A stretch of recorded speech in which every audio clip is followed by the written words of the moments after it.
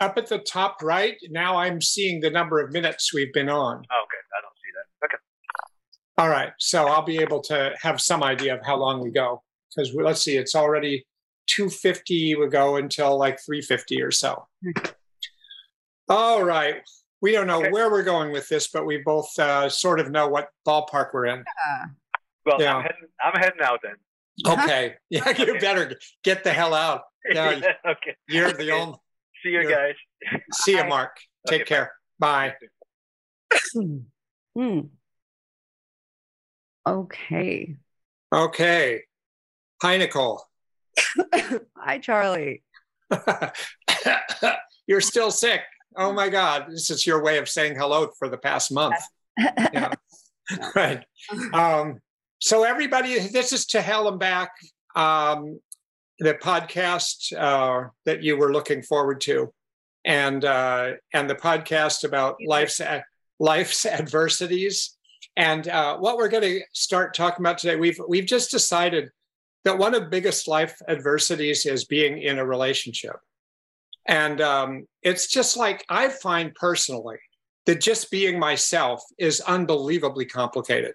I mean, just before the relationship happens, being a relationship, don't you? What? A relationship with self, that is a relationship. There are so many parts of ourselves. No? That's true. That's true.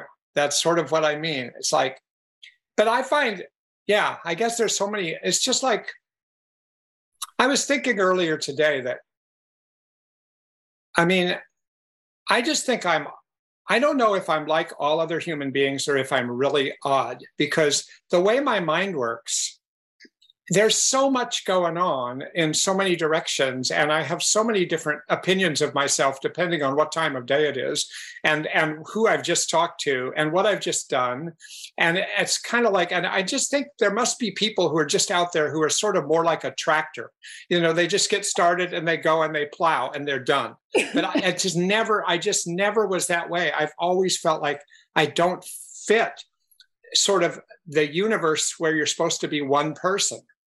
Yes. Well, I mean, I agree. I don't know that I've ever had that image of tractor.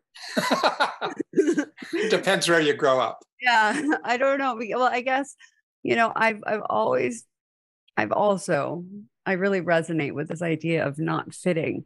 But I think that for me, it's like the culture of self-definition where, whether it's our resumes, our titles, and now, social media profiles, just a different way, cocktail party conversations, these really like clear soundbite ways that I feel like most people are able to introduce themselves, claim who they are, stake a territory in the ground, and feel at ease with that. That's something that's always been incredibly uncomfortable for me, because I've never felt like I am one of those things completely, not even a little bit. I've always felt like I'm kind of, actually, when I was trying to figure out how to market myself as an actor, which I did terribly, my tagline was like actor, empty parentheses, wonder seeker. And I was really big on claiming the empty parentheses as like, this is my space. I am the undefined space, which was ostensibly a really bad idea, because the point of marketing yourself, particularly when you're trying to establish a career, is to say like, this is my type. This is how you know where to cast me. And I really struggled with that, because I couldn't comfortably self-define, no matter how much easier it would make my life or my career. It just felt like putting on somebody else's skin. So it leads me to a question about you. Yeah. So let's go right to the heart of this. Let's go right to the fucking heart of this conversation, because bring it on. All right. as you know, and you know what I'm about to say, or you may not know. You may have 5 ideas of what I'm about to say. I know what you're going to say. All right, I'm going to say it anyway because no one else knows. Okay. And I'm not sure I know yet, but we'll find out. I don't know how many podcasts I did before you joined me as a co-host, but most of them, right? So, and then you joined me as a co-host. And I have been repeatedly asked the question by people who've known my podcast, and who is this woman?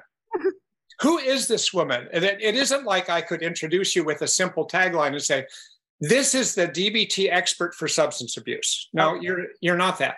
This is a psychiatrist down at Johns Hopkins. Yeah. No, I can't do that. And I can't do any of these things that would be rather simple. So then I'm left thinking, well, and I can start to say, and they say, oh, so she's sort of a lot of different things. I said, actually, yes. Which usually translates to, yeah, why? I don't get it. I don't get it. And then they wonder like who you are. And then they wonder, what does it mean about me? That someone who I can't even define who you are. So not only do you have a problem coming up with your tagline, I have a problem coming up. So what do I say in the future? How does it become a problem? That's really interesting. See, I see badge of honor. I really see it as like my most commendable characteristic. I didn't always, incidentally, but I see it that you see it as kind of like this indictment. Like it's like the scarlet letter on your forehead. I am collaborating with an unknown. No, you have the parentheses on your forehead. No, you have not the letter. I have the parentheses. You're like, oh, you've now kind of been branded as a collaborator with the unknown. So yeah, so why can we talk a little bit about why is that a problem to be someone that is associating with an oddity, especially since you consider yourself a bit of an oddity? I do, but I don't. But the world mostly doesn't think of me as an oddity. Only people who know me extremely well know how odd I am. My wife is the expert. I mean, she's like, she'll ask me a simple question, like, do you know where the sugar is? And my brain immediately wonders which of 5 alternatives she means. It's like, and she's like, no, I just want to know where the sugar is. But so that's just one of many ways. But I'm odd inside in some ways. But most people who know me, like, I'm good at presentation in a way. I'm good at having an identity within a group. On the other hand, that doesn't mean I'm comfortable with it. Mm-hmm. But I don't have this problem. People don't say, oh, who is that? I just say, oh, well, I'm a Charlie, and I did this and I did that, and I have this position, I had that position, I wrote this book, I wrote that article, and it's sort of like, oh, okay, he's an understandable human being with a tagline. Fascinating. So do you think that you are what you do? In fact, I think that's all I am. I am what I'm for right now. I am what I'm doing. Well, but I'm not. What you're doing is different than like what you do professionally. I should have been more. Oh, you mean am I? Oh, am I what I do? You mean am I? Are you your accomplishments? Are you your professional?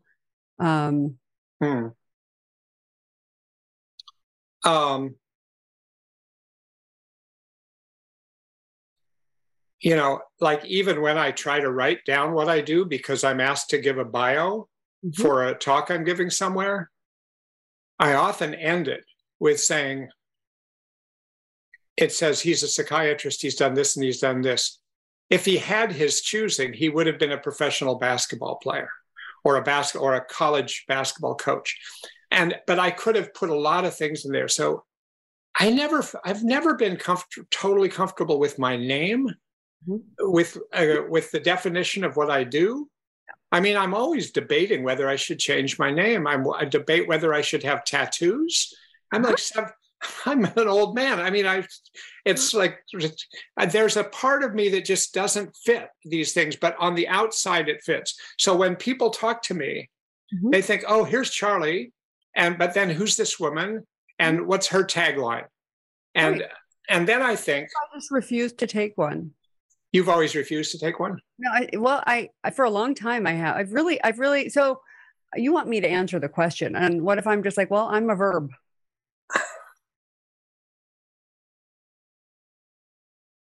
Yeah, well, that's not much help. I understand that, and actually, it's a pretty important answer I think from it's. my point of view. I mean, Here's what you are to me. I think you are too. I Here, think we all are. this is true. If people say, well, why is she on the podcast? I say, well, I've been having conversations with Nicole for years, and they are some of the most interesting conversations I've had. She's incredibly engaging. And when I'm done talking with her, I often feel like I'm smarter than I was before I started. And so I just thought, if I'm going to be sitting and talking with somebody for hours, I'd like to talk to somebody who engages my mind and engages my whole self in a way that's like, makes me feel good about what I'm doing. And so I say that sort of thing, but then say, yeah, but what does she do? Well, isn't that interesting? So when I think your answer is when I think about, well, what's a good reason to collaborate with someone? Right. Is it because they have an impressive title, or is it because I don't know, I don't know that it's alchemy, but the genesis of conversation, what we co-create together, is something more compelling, more interesting, more valuable than what we're able to do by ourselves. Because I'm sure there are plenty of people with very impressive titles, at least in my life, that bore me to death. So it's interesting. I'm really resisting giving you the answer that I think you want. I don't know what you mean. I really, there isn't an answer I wish I want. I just think this is a pretty interesting situation. This has been one of the central kind of explorations, questions of my life. I used to be incredibly attached. I won't say that I'm unattached, by the way, but I was so fixated on credentials. I think I would say like appearance and achievement were kind of the two, I don't know, like pillars of my worthiness in my mind.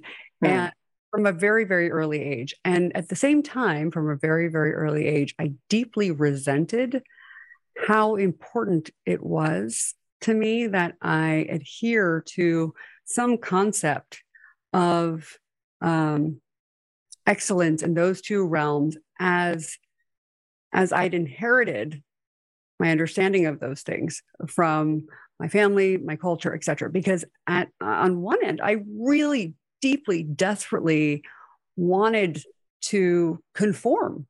I wanted to be the very, very best, the paragon of, what I believe, which was what got me, for at least the first year of Columbia Law School.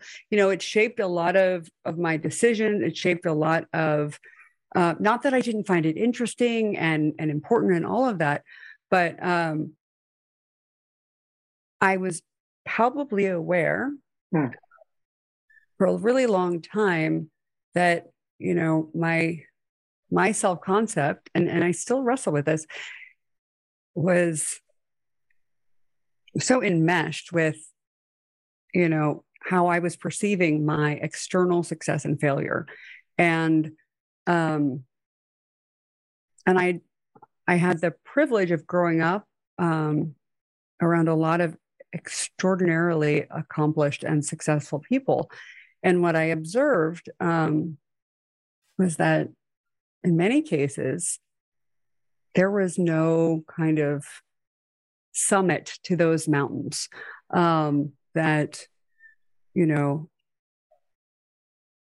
matter how great the achievement, no matter how, enormous the contribution, no matter how, universal the accolades, there was this sense of perpetual dissatisfaction. And so I started getting very interested in Buddhism at a pretty early age. And I wasn't raised with any sort of religious tradition. But, emptiness, this idea of emptiness and non-dualism was for me a really like spacious and I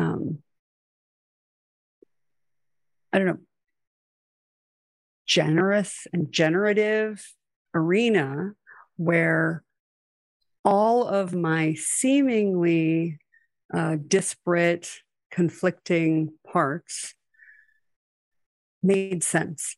And I got really, really interested in who I would be without any, like, if I could tolerate it, if I could, cultivate a sense of fundamental worthiness, dignity, and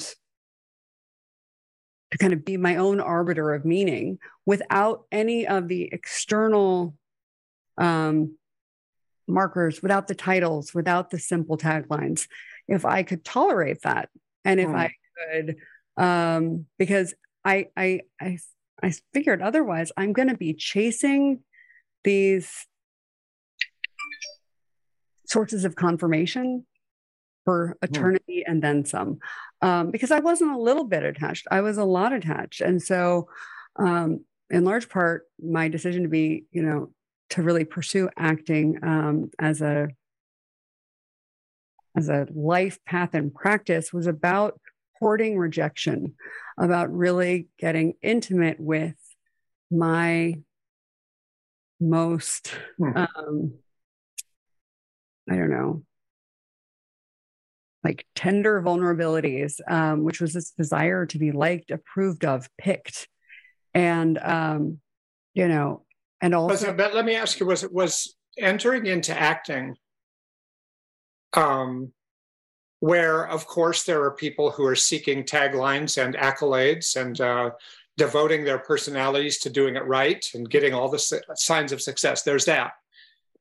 You pursued that after you tried to pursue getting a law degree. Yeah. Like, was that it? I guess I'm picturing that pursuing a law degree, and I know from a little bit, we've talked about it before, was that 1 year into that, it was like disappointing that the way of thinking or the system. So there were a few different elements of it. Yeah. So, I mean, I think what I recognized, what happened was, after my first year of law school, I was present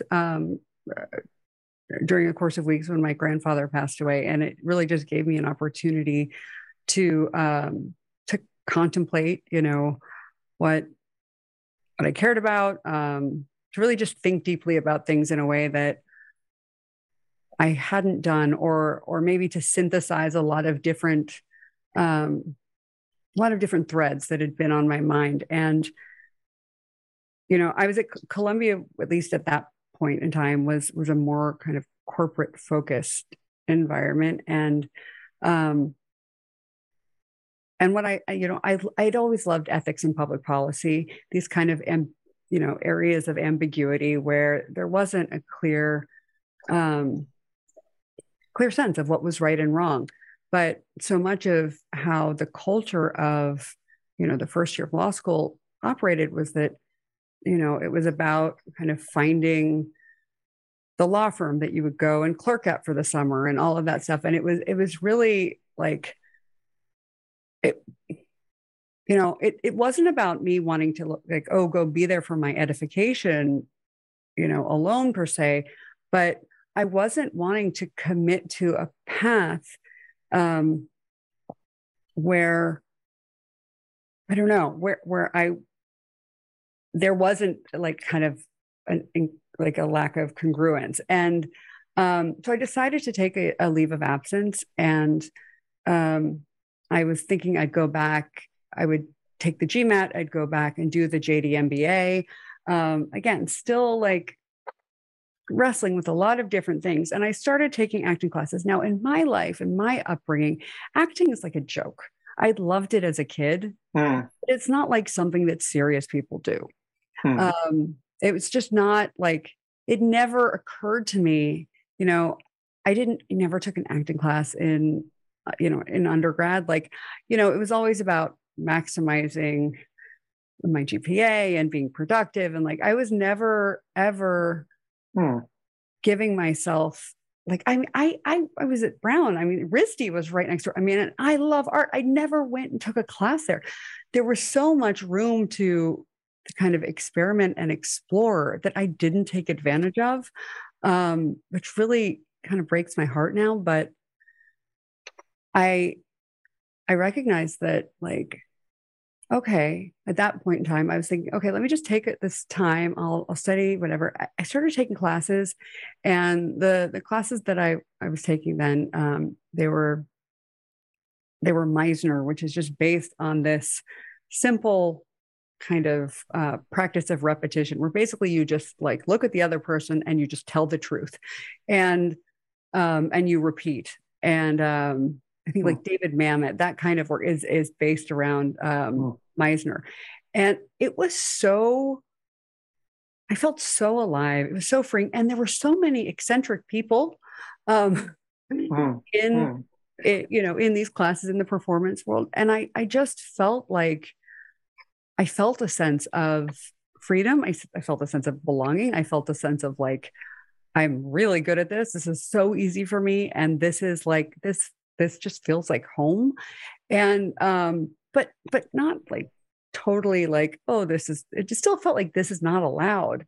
And I just kind of hit a spot at the end of that year where I just did more and more. And it was just like every hour of my day, that's what I was doing. I was like, this is like, okay, like this is like the craziest, riskiest thing ever, to like drop out of law school and go be an actor.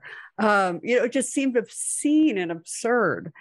And so for me, it was like, I don't know, it was a gesture of extraordinary, at least in the beginning, self-permission and risk, because I didn't know everything. I mean, it was a whole new world, but I knew that there was a lot of judgment. I knew there was a lot of focus on image, a lot of those things.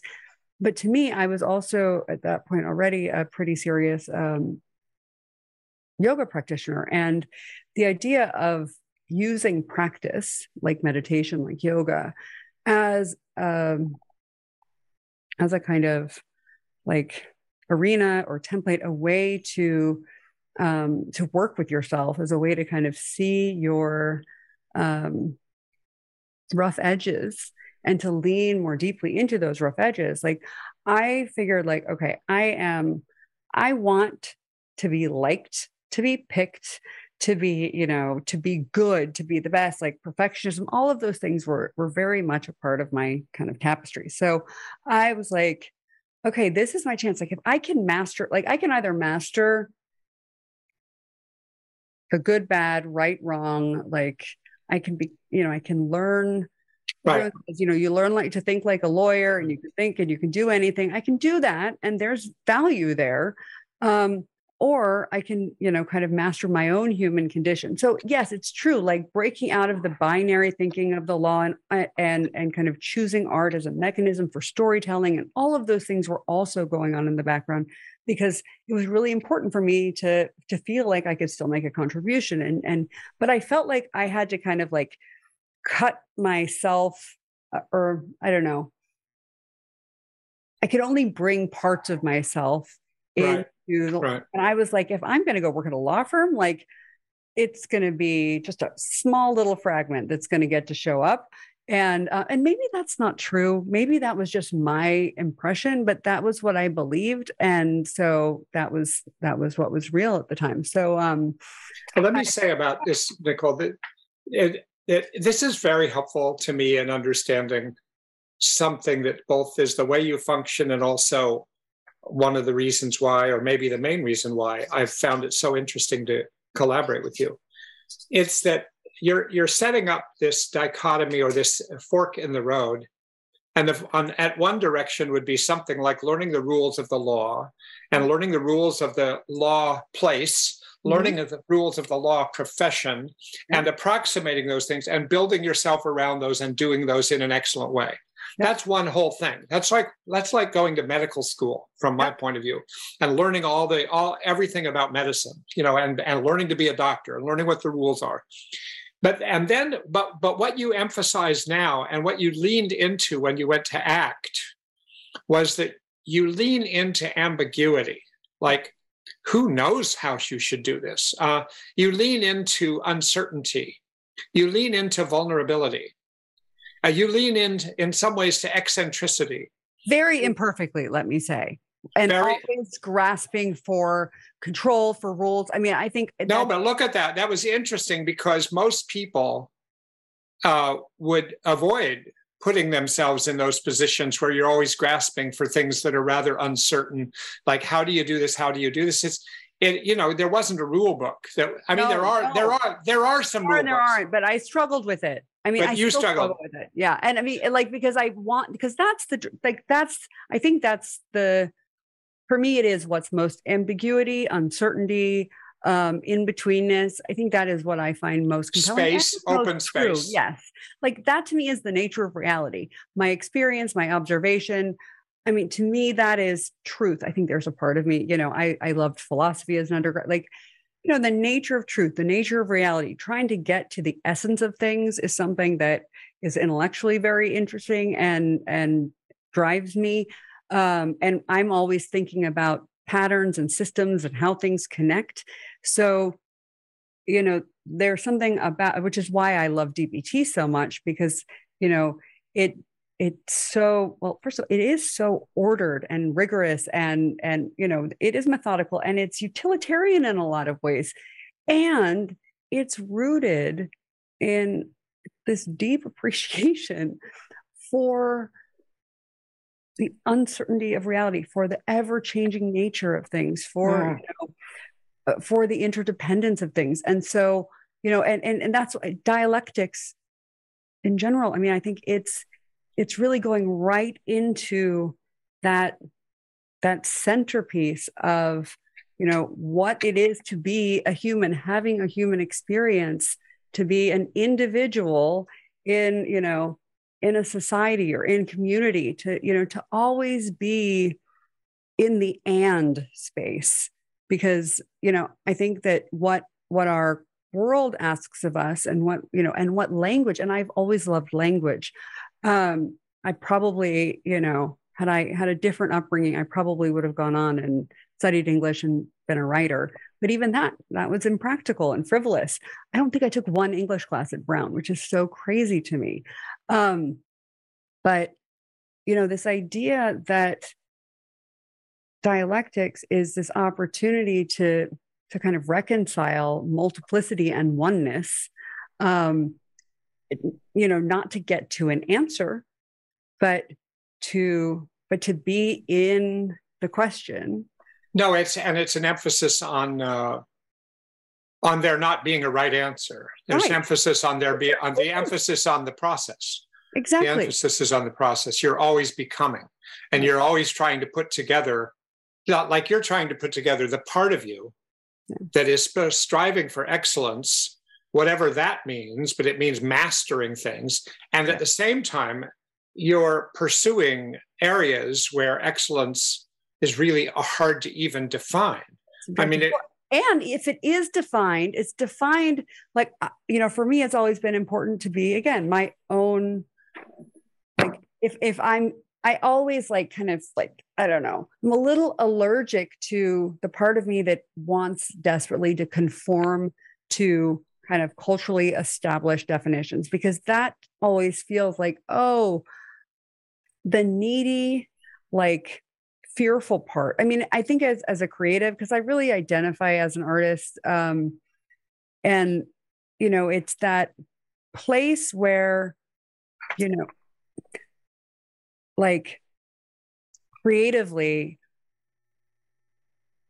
trying to anticipate what's wanted, or as an actor, like, what does the casting director want? What's good? First of all, it made me a terrible actor. The harder I tried, the more I studied, the worse I got, because the less I trusted myself, and the more I was invested in being good, being liked, being approved of, and wanting to have some tagline to walk around and say, look, guys, I'm worthy. I did it. And I really struggled with that. As people I knew were moving along and having traditional success, and I was there saying, well, wait a second, by now I should be XYZ. It was torture. And I'm so it gave me all sorts of other space to bring in different disciplines, to indulge other curiosities, to pursue multiple threads of inquiry, and to bring things together. And, again, as I see how my kind of path continues to unfold, I think that, it's never about one or the other. I think I'm in trouble where I did this with my weight and my appearance for years, where I was like, well, I care too much about, how I look. So I'm just going to kind of actively try and destroy my appearance and not give a damn. And that was a mess, because the thing is, I did care. And I think it's finding ways to hold space for all of that multifaceted dynamism, that I really take comfort in questions with vague answers. That used to kind of be maddening. I used to think I needed to be definitive, but the truth is, the space of I don't know, not as helplessness or confusion, but as curiosity and as invitation, I find to be a really I find that to be a space is just extraordinary possibility, and the need for structure and clarity. I mean, I think anatomy, I love anatomy and physiology, because I think there are so many ways in which just our bodies, as complex adaptive systems, really express making clear decisions. We inhabit postures, right? We move in directions. We're not just floating around in the ether. We are matter. And, we are not our fingers or our shoulders, or, and some seemingly, innocuous injury in your pinky toe can turn into something weird going on in your rib cage rotating the wrong way. And that's just, I think it's beautifully emblematic of the way our world works, our relationships operate, all of that. It's just what you're saying. I like that we're going about it this way, because I was not expecting this. No, I wasn't either. But it casts in perspective things probably about you and me that we can't even begin to know or explore. But there's so many things that you're saying. I'm such a different version of the same person as you. I really, so it's so interesting, because I was on a track. I've been on tracks. I was on track through high school, won some awards. I'm this academically, and I'm that. And then I'm on track during college to get through. Then I got in, and then, but all the way through. And then I was on track in medical school. Then I was on track in psychiatry, doing all these things that are expected, that are laid out, that are required. Okay. Doing them and doing them reasonably well. And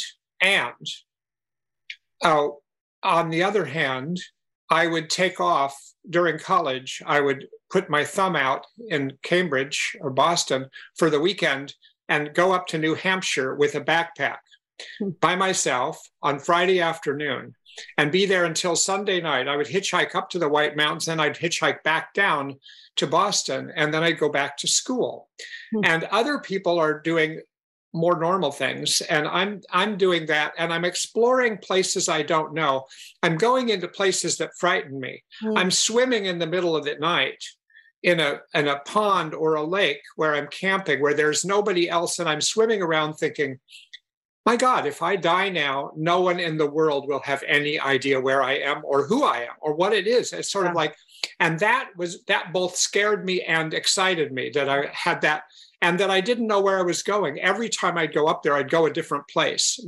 And that just begins to capture how I did a lot of other things.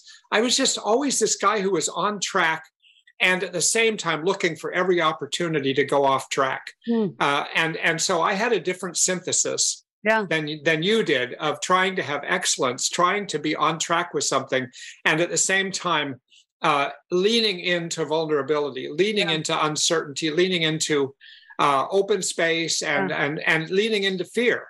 And I put myself in a lot of kind of frightening situations that are totally unnecessary.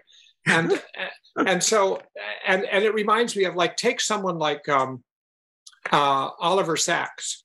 I don't know if you read his autobiography, but I saw things there I'd never known about him, though I liked his writing, and he was a very well-known neurologist.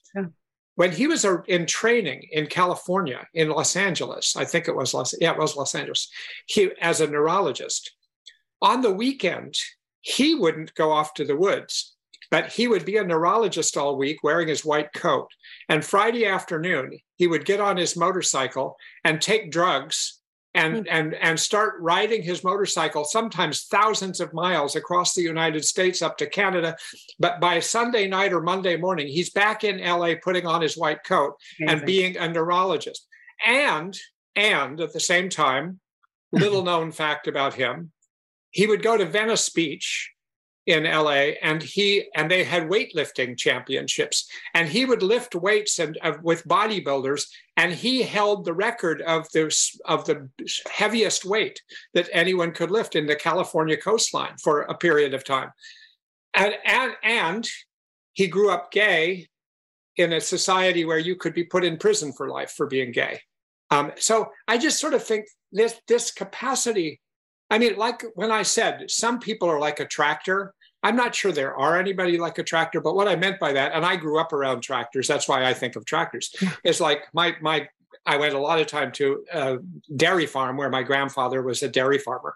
And there's a lot of tractors. So it's just like, you're supposed to go from point A to point B, and you're supposed to plow this area. Well, part of life is like that, but it is, and what I like about this conversation is that one of the things that got us going, you and me, well before this podcast, about talking about who are we and who are we to each other and who are we on this podcast, was when we had to start to identify some logo to put out there as our podcast. Like, this is the podcast, To Hell and Back, or whatever.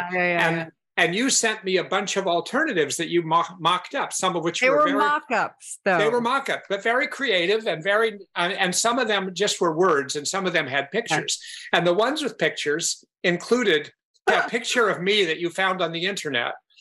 That's me at my most professional self, looking rather distinguished, and with a coat and tie on, which I don't even know where those are now, but it's sort of like, and looking very professorial in a way, and like a good psychiatrist. And then there was a picture of you that could have been used as an actress. Picture. This is what is, no, it was just, that was a picture that was, it would happen to be on my, like right on my thing. It was a something from my porch. It was like so I thought they were like the quality of your picture that I pulled off the internet. The reason that I got to that, I pulled yours off the internet. you had your head like this. That's right. Mine that was a pretty low quality thing right off because it was close to my desktop. It had the same position. But so your comment, I can't believe we're ending with this because this is such an interesting conversation. So your comment was like, oh my God, your lips are like giant. And so, yeah, no, it was interesting because, like I didn't even think of you as looking professorial, like not for a moment. Not at all. Not for a moment. I'm like, oh, you look kind of friendly and like, but not. I didn't. Like it wasn't like, oh wow, Charlie's like in his, Yeah, but I thought the picture you sent. I mean, I had a lot of reactions to it. Yeah, I mean, it's so funny because it was just a sketch. Like it was. Like I know, but I'm talking about how it registered in my mind, not what you meant it to be. Okay. And the way it registered in my mind was I looked rather sort of like stodgy and solid in there, and you looked kind of like fun and appealing and more like I said, like a headshot for an actress or something. And even though I know that's not true, and I hear you, I believe you, I hear what you're saying, and I know for you it had a whole different flavor. But that got us talking because then I said, some people have said that when they watch our podcast, they are sometimes distracted by the fact that I'm just sort of, you're compared to me. It's clear that you pay more attention to your appearance. With makeup, I don't wear any makeup. I do, but I do have this hat. I mean, help me with that if you'd like. You can help me with makeup.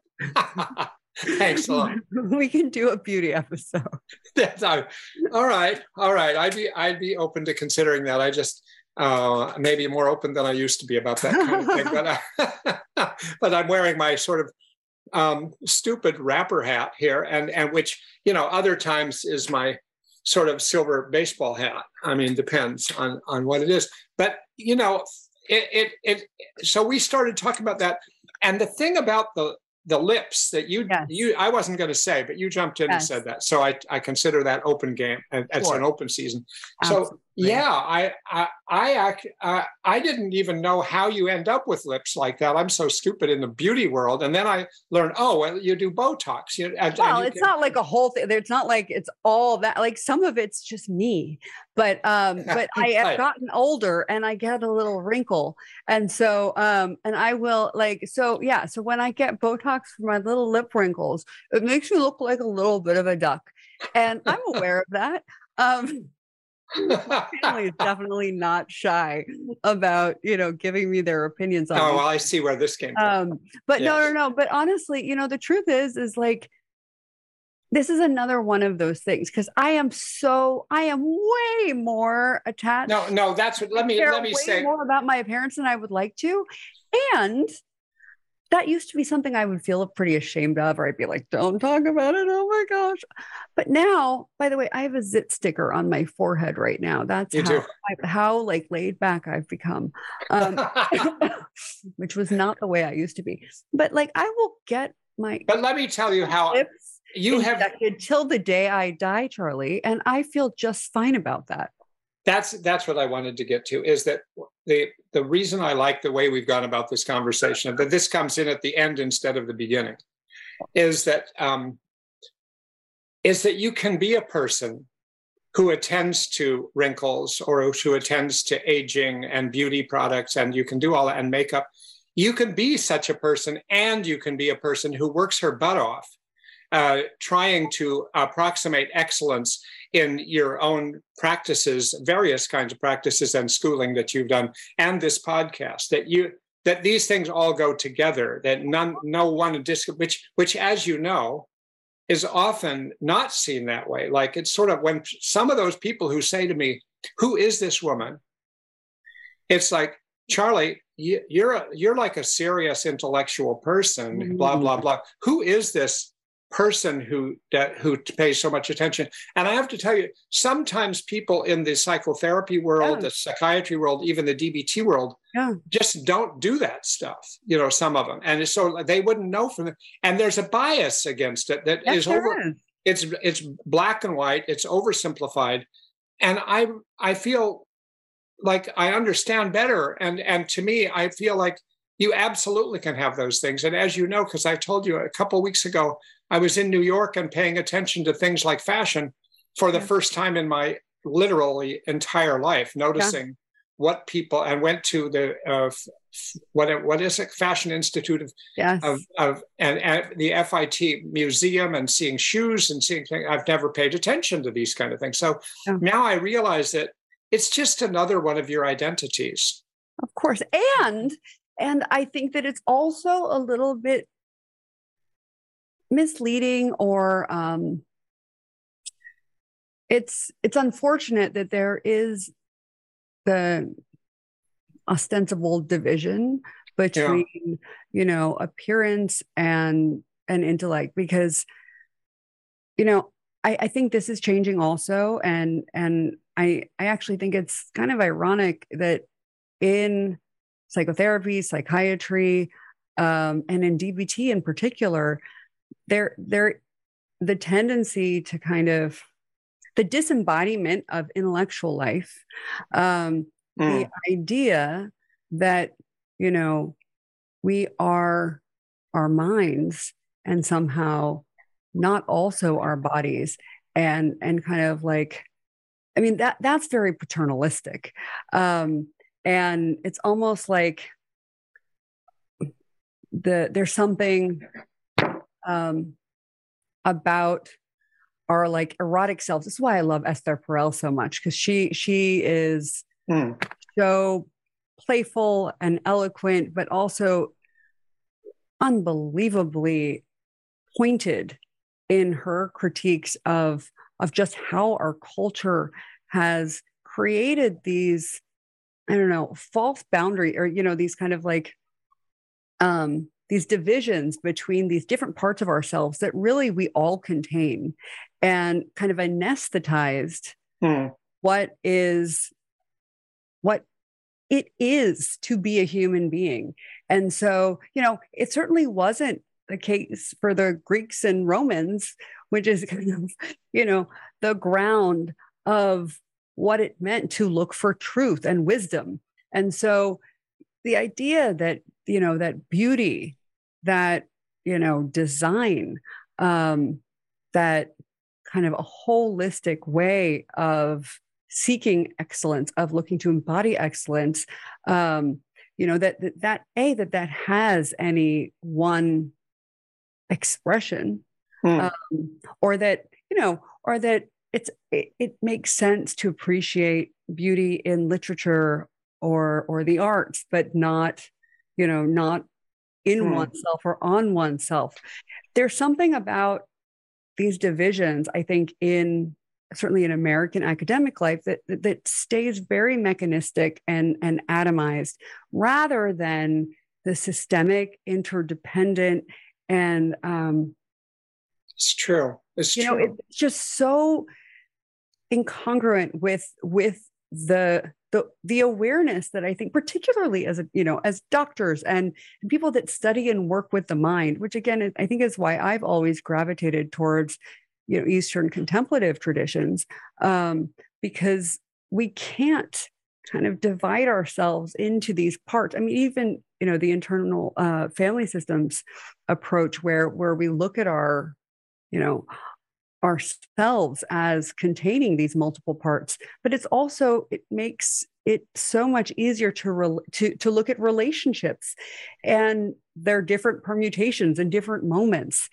It's very, very, we can't measure like, okay, how do we put in our hand and say, okay, this counts as intellectual, this counts as like, who decides those boundaries, and who decides what a culture looks like? It's really interesting when we look, how these things evolved. It's really just until the early, it's the early 1900s where it was like the rise of professionalism and expertise or whatever, this very kind of puritanical zeitgeist. One interesting thing about what you're saying, as somebody who's done a lot of training over the last 15 years in Italy, is that I work with all these professionals in Italy. And what's always striking there, compared to America and compared to going to Sweden, for instance, which is more like America in this respect, is that at the end of a workshop all day long. Yeah. And somebody gets up and makes an announcement. There's 90 people in the room, and somebody says, "Hey, I know this barn we could go to tonight and have a party." And it's like that just doesn't happen in Sweden or America that way, most places. And maybe somebody would try, but they wouldn't get the outcome that this was, because out of about 90 people in the room, how many people can go? Like 89 raised their hand. Wow. Okay. I thought, don't they have families to go? Don't they have to do this? Don't they have homework tonight? Don't they have any? No, they're going to go party. And people brought wine, and people brought bread, and people brought cheese and pizza. Wow. And then 3 people came who play American rock and roll music, 3 women, and they brought their instruments. And it was till 2 a.m. And that's natural there. That's natural. And when people went from the training where they were dressed like academics, like 1 hour later, when they showed up at dinner, they were beautiful. Like cocktail dresses. Like everybody's like cocktail dresses and ready to party. And I thought, wow, this is so different, than what I'm used to anywhere, including up in Northern Europe, where I've been trained in Sweden and Norway and other places. And so I think when you say the Romans and the Greeks, the Romans are still doing it, you might say. I mean, they still have more of a body-oriented culture in that respect. And I've been saying in the past few years that DBT, as much as I love DBT and as much as I think the principles in it are incredibly helpful, it really is like therapy above the neck. It really is. I mean, that was one of my early... There's a little bit of body stuff in it, but like self-soothing behaviors or relaxation techniques. But compared to other things like yoga or other forms of treatment, actually, it's very just kind of like talk. And it's very helpful talk. But the principles of DBT could go absolutely into the body. Without a doubt. Now, when I first started really getting interested in DBT, what I was thinking, I was studying Pilates therapeutics and really learning about biomechanics. And I was thinking, like, what I would do was, I would try and design like an embodiment component, embodied dialectics. And now I think about what embodied dialectics are in a very different way. And that's really where I'm working. But I think that it's so important. And I think in general, I mean, now that we live with and through machines, and our devices play such a, they are for many of us our primary relationship. So, the disembodied self is it's more important than ever to really connect with, to ground and to root in our body, and to have that relationship, with what is alive, with what is present, what is real. And, and I've definitely taken many years of detours where I am just, hyper cerebral, and I'm trying to figure out conceptually how to execute on values. And it's interesting how different it is. I think also in the different, when I was getting my master's in interactive media arts, even though it was an online program and I think a really extraordinary, brilliant group of people, because it was a diverse transdisciplinary group. And I think this has been one of like the key things I've learned over the years, is bringing people with really diverse points of view and diverse backgrounds, diverse ages together. There is something about that kind of collaboration that really and everyone looks different. I mean, and there are a lot of conversations about this in our culture in general right now, but everyone looks different. Everyone thinks differently, and it forces participants. You've talked about looking around in a conference or whatever, and everyone looks professional and everyone kind of has a thing. But when you look around in a community of creative collaborators and there is no type. First of all, it just feels so much freer and there's so much more room to experiment, but it's just so much richer in terms of, how I'm how I learn, how I'm touched, how I'm changed and transformed by the community. So, and it's more embodied. I felt through spending 18 hours a day on my computer trying to learn to code some days, I still felt like I was inhabiting my space and my world. And I think there was something about the conversation about location, where each of us, was literally existing. Someone's in China here. We really lived in our context, and we shared that.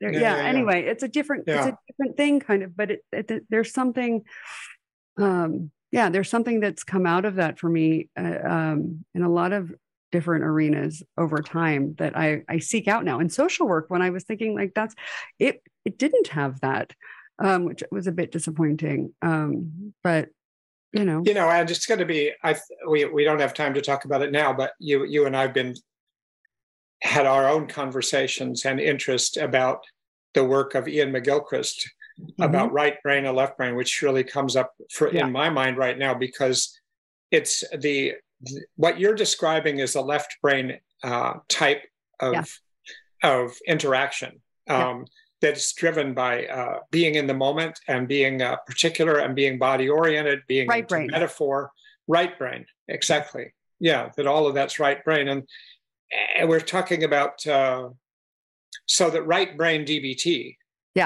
would have a whole different flavor to it than left brain DBT, and yet they both can coexist. But mostly, one of the things people like about me when I teach DBT is the bringing in the right brain, bringing in spontaneity, being kind of kooky, being kind of improvisational, and being willing to risk screwing up and then recovering.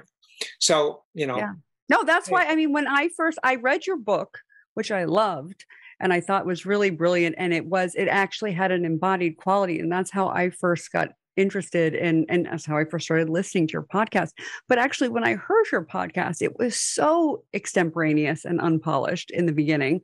That's for I sure. say with all respect, and I'm much more anal and perfectionistic with my stuff. So you really, I was so moved and impressed by your capacity, I think, to have that freedom with yourself and your work, and to include those parts of yourself. And so that that was one of the things that drew me to you, was that, okay, you can obviously produce at this level, and you can play, you can allow yourself to be in the public. Maybe you didn't know what the realm of podcasting was really all about, and that's okay, because you showed up and you did it, and you let yourself experiment. You're experimenting now. So, I think the McGilchrist conversation is a really, really important one, and an interesting one. And I'll tell you one more thing, Nicole. I had this conversation the other day with somebody, as you know, who we might consider helping us with marketing this podcast on social media. Yeah. And he has a lot of experience. And when we were talking about the different things that help him as a marketer, he said, if you do any real interactive things, like if you could do demonstration role plays and get into things, he said, those things really, they really pop, and because they help people, it helps bring people in. So it's the same thing we're talking about, even at the level of marketing. If you're like putting out there, like the role play that we did, where you were this outrageously narcissistic woman. That was so much fun. That was fun. No, because humans think in story. But wait, before we finish, exactly. I want to know, if you were to get a tattoo, what kind of tattoo would you get? Oh God, I've had so many thoughts about this. I'm all over the map about it. It's really hard to nail down. I just walked through Northampton and went and got my cappuccino a little while ago. Yes, I guess I'm a woke liberal type, even in the afternoon. You think? And so there was this person standing at a flower shop, a woman who had tattoos from her toe to her head. And the ones on her legs looked so beautiful. I used to think they were all problematic when they very first came out. Yeah. Now I look at them as various kind of like works of art on people. Yeah. And I think, wow, that person, you couldn't distinguish her legs from sort of vines that are going up, beautiful different color dye. So I don't think I would get anything that dramatic. One of my sons, who's done whitewater rafting for years as a guide and kayaking, he started with just a very discreet, very lovely kind of paddle, like rafting paddle. I'm not rafting, a kayaking paddle on the back of his ankle. It's just lovely. If I started, I would probably start with something. I guess now that you've asked the question, between now and next time you and I talk first thought, best thought. Don't worry about getting it right. What's your first thought? You can change it next time.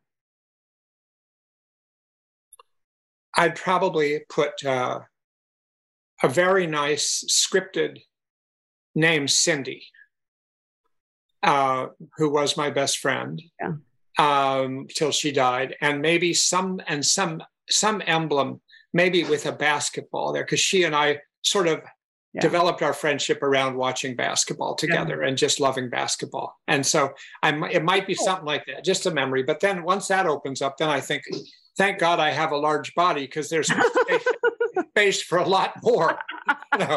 If that comes in. I can't wait till we do one when you're just fully, if you start getting like piercings everywhere, it will be a really good time. And color my hair, Oh, totally. Absolutely. And your beard?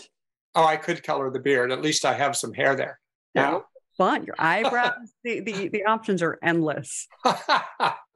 All right. I didn't realize this podcast was going to be about the embodification of Charlie. I guess that's where we're ending now. But we'll continue this conversation after we've had a chance to think about more of it. Sure. A couple of weeks from now. And next week we'll be going back to another podcast with Natalia Garcia.